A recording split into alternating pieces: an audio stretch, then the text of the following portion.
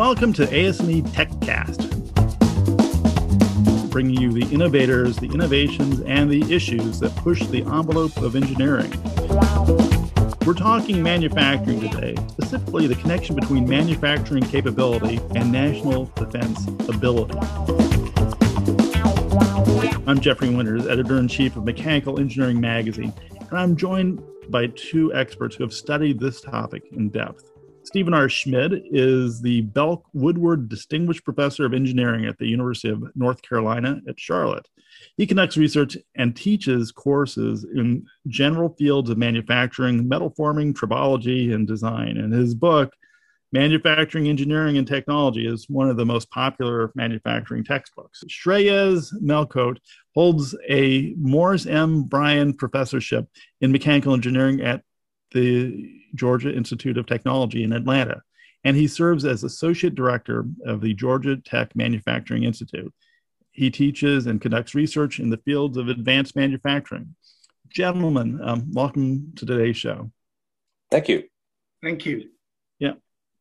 When I have to say, when I hear manufacturing and defense, I immediately think of the United States just before the start of World War II. That tells you where my head is.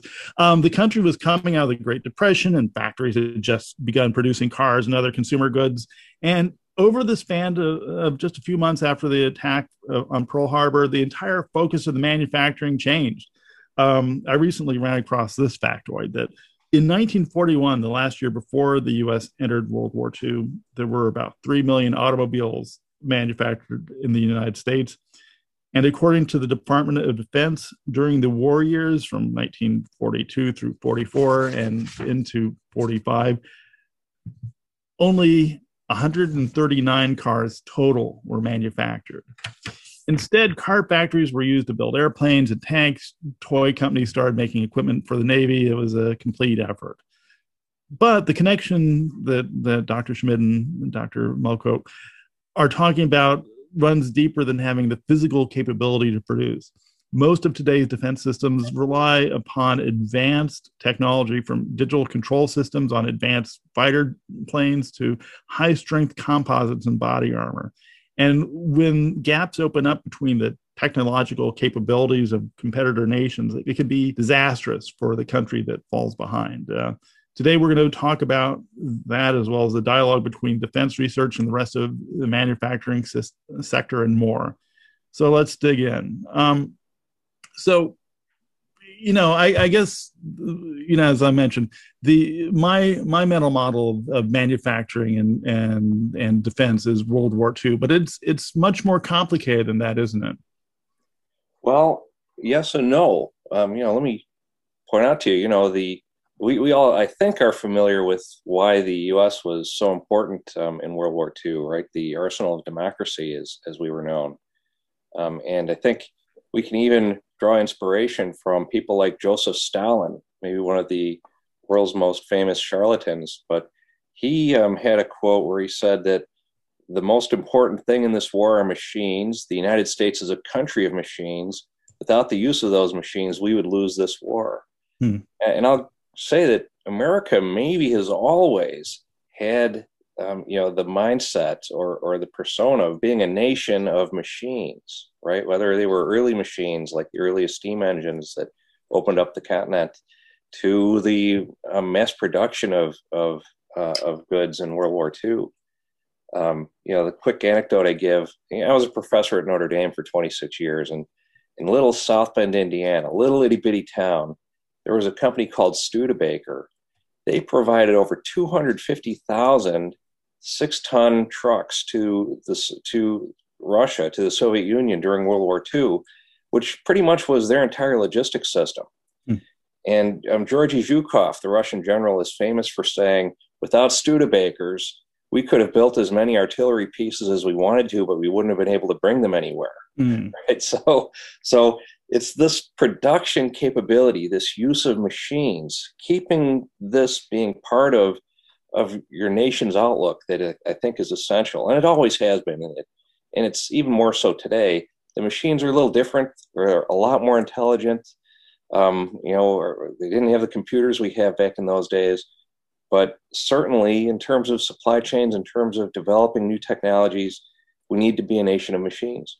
Dr. Melko, bring us up to speed about manufacturing today in the defense sector. Yeah.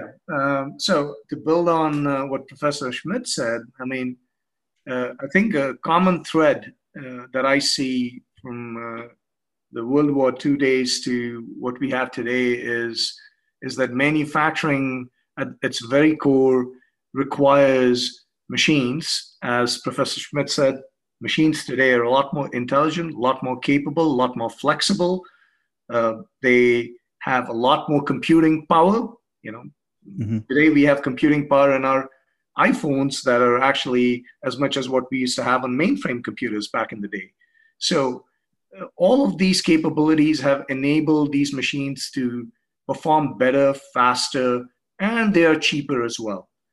So advanced manufacturing today, as we know it, is no longer the kind of manufacturing that we are used to seeing in pictures from the World War II days.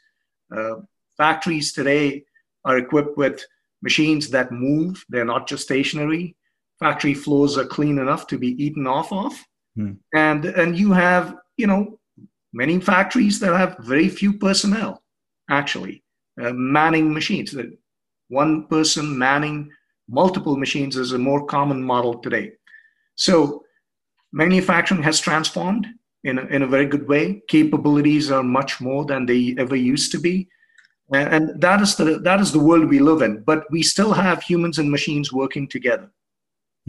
Let me pull on that for a second, Dr. Melko, because, I guess when we talk about defense industries and other industries, we make a distinction. We kind of put them in separate buckets.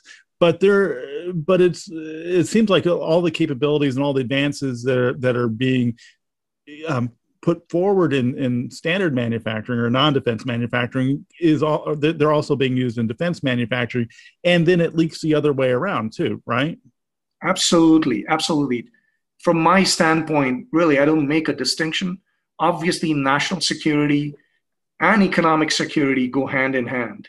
A country that actually is economically secure, and economic security comes from your ability to make things that people want, your ability to make things that you can sell to others, whether it's armaments, whether it's consumer products, etc. And a lot of these capabilities in manufacturing that we are talking about are core capabilities that are cross-cutting in nature. And they, having a thriving economy that is reliant, that is enabled by advanced manufacturing, enables national security when you need it, whenever you need it, on demand. And so I think I see the advanced manufacturing ecosystem. It's an ecosystem, includes the supply chain, transportation, logistics, etc., that enables both economic security as well as national security. Very good. Now, I always think about my friend Lee Langston, who writes about gas turbines. He always talks about, when he writes for the magazine, how although the jet engine market for military planes is very small, a lot of the advances that are produced there wind up in commercial jet engines. Dr. Schmidt, I mean, there must be more than just in jet engines. There must be a lot of sectors of the economy where advances that were produced for the defense industry wind up in our homes and in cars and elsewhere. What are you talking about, the internet now, Jeff? Go on. Do you mean the DARPANET or ARPANET, I guess? Invented, like you say, by DARPA, but improved upon by the National Science Foundation. And yes, we every day are interacting with this product of American research, American military research that impacts our daily lives in a non-military manner. It's something that goes both ways. A lot of times you have research that is done, say, by the National Science Foundation for purely civilian reasons, right, or for commerce that's not related to the military, but it ends up being adopted by the military, right, and vice versa. That can happen the other way too. A great example is when you think about additive manufacturing that everybody understands these days. Right. we all know what additive manufacturing is. A lot of us don't remember the names of Hall or Sachs or Crump or Beeman or Fagan, the inventors of the technologies that we use today. And they're all Americans, and all but one received funding, early funding from the National Science Foundation, right? So in many ways, additive manufacturing is a civilian technology created with federal funds. But for sure, the U.S. military is seeing additive manufacturing as a game changer that can drastically change and simplify their supply chains. Let me tell the audience that Dr. Melkote and Dr. Schmid wrote an article in the April-May issue of Mechanical Engineering Magazine about defense and manufacturing. One of the things that you guys talked about was the differences between basic research and applied research, and how both of those are important. So this seems like it would be something that came out of applied research. But Dr. Melkote, if you run us through this, I think many people are familiar with the way that basic research, physics and chemistry and things like that, are funded by the government. But walk us through the distinction between the basic research, like Fermilab or something like that, and applied research, and how that is important for both defense purposes and for general manufacturing. Sure, absolutely. I mean, our country has a long history of prioritizing and investing in basic research. I mean, think of basic research as the seed corn for commercial products down the line. Without that seed corn, you won't have much to harvest and translate that into products that impact our national security needs as well as our daily life, right? So basic research fundamentally is really for the purpose of advancing scientific knowledge. And at its very core, it could be knowledge that we don't necessarily see value for from a commercial standpoint in the near term, but more often than not, as I said, this serves as the seed corn for other ideas that are more commercially oriented, that build upon the outcome of basic research, the knowledge that is created. And, federal agencies like the National Science Foundation that Professor Schmidt mentioned, as well as other mission-oriented agencies, the Basic Science Office of the Department of Energy, as well as the Defense Science Office of DARPA, for example. These agencies fund basic research, and that's critical. That's critical, really, to laying the groundwork, if you will, for things that come and benefit us down the road, in the form of airplanes, in the form of iPhones, computers, what have you. And applied research, of course, now basic research alone is not enough. Basic research, as I said, is the foundation. And that foundational knowledge comes from physics, chemistry, biology, all of the basic sciences. And on top, the knowledge created by that research enables applied research that is more focused on applications that serve a function, whether it is to transport us from one point to another, or whether it is to provide energy, in the form of solar energy or wind energy or what have you. And so applied research is really the process of translating that basic knowledge into something that's commercially useful in the end. And so the continuum of research enterprise that is necessary for our country to be successful, both economically and from a national security standpoint, requires core investments in basic research, but also active investments and substantial investments in applied research to translate that seed corn into something that benefits us here in our country. Very good. Now, if I could add to that a little bit. Yes, please do. It was a great explanation. Shreyas pointed out the importance of investment. The thing that we know, just from experience, from looking back over decades, is that if a corporation has to exist, and if the executives of a corporation try to steer their corporation to profitable futures, they have a 5-year time frame. Maybe it's that long of a view. Usually it's much less than that. But basic research generally won't pay off in that short of a time frame. And for that reason, most companies just can't invest in basic research. They would get murdered by investors if they didn't give them a return on investment in that kind of time frame. So it's something, though, that has a huge impact. We've been talking about some of these products that just transforms people's lives on the entire planet. So it's something that was recognized in the 1950s to be in the American interest to invest in this basic research. And it's really the only place where it can happen, right? Companies just can't justify it. What we also know, though, is that, like Shreya said, we need to invest across the entire realm of basic, applied, and developmental projects in order to bring ideas to market. And part of the problem there is not only that you need funding available, but it's got to be consistent funding, because if companies are going to take ideas and bring them to market, they need to be able to plan in the longer term, right, in the many-year time frame. And if you have a partner that says, "Well, we'll fund you this year, we'll see about next year," it's impossible to do planning, right? So engineering efforts can maybe not even be started if government planning isn't stable. One more thing on this topic. I grew up, Mom grew up, but over the last, like in the 90s and in the 2000s, there was always a pushback on this sort of stuff, talking about the fears of industrial policy and picking winners and losers and things like that. I guess those concerns are not as a concern anymore. I take it because it seems like there's a push towards of an industrial policy like we've seen in other countries.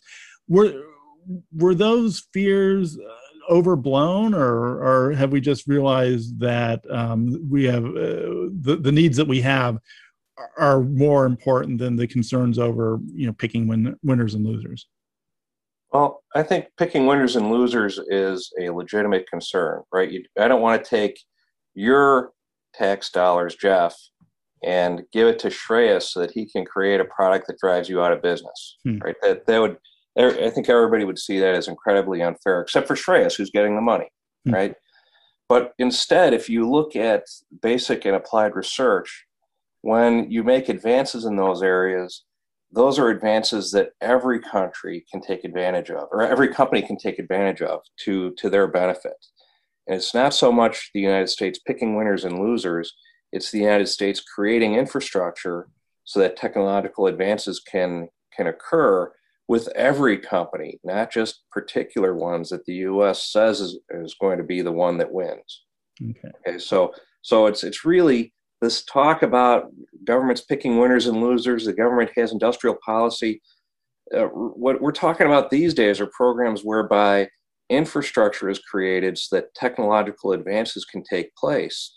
And the government is never going to pick winners and losers. That's just not going to be, it's taking money from you and giving it to someone else to compete against you. It's that level of outrage that would never stand with voters. Okay, I agree, and I think if I can add, I think would we rather have us invest in early stage research and R&D, which we have always done, and let somebody else benefit from the knowledge that we have created, or should we be actually building the infrastructure that allows our enterprises to actually leverage that investment and benefit us and the rest of the world?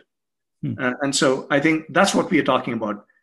Do I call it industrial policy? No, I don't think, I think giving names to these things which at the very core make a lot of sense. If I explained it this way, that if I actually invest $10 in something, but then let somebody else come and take that and profit off it, would they like it? They won't.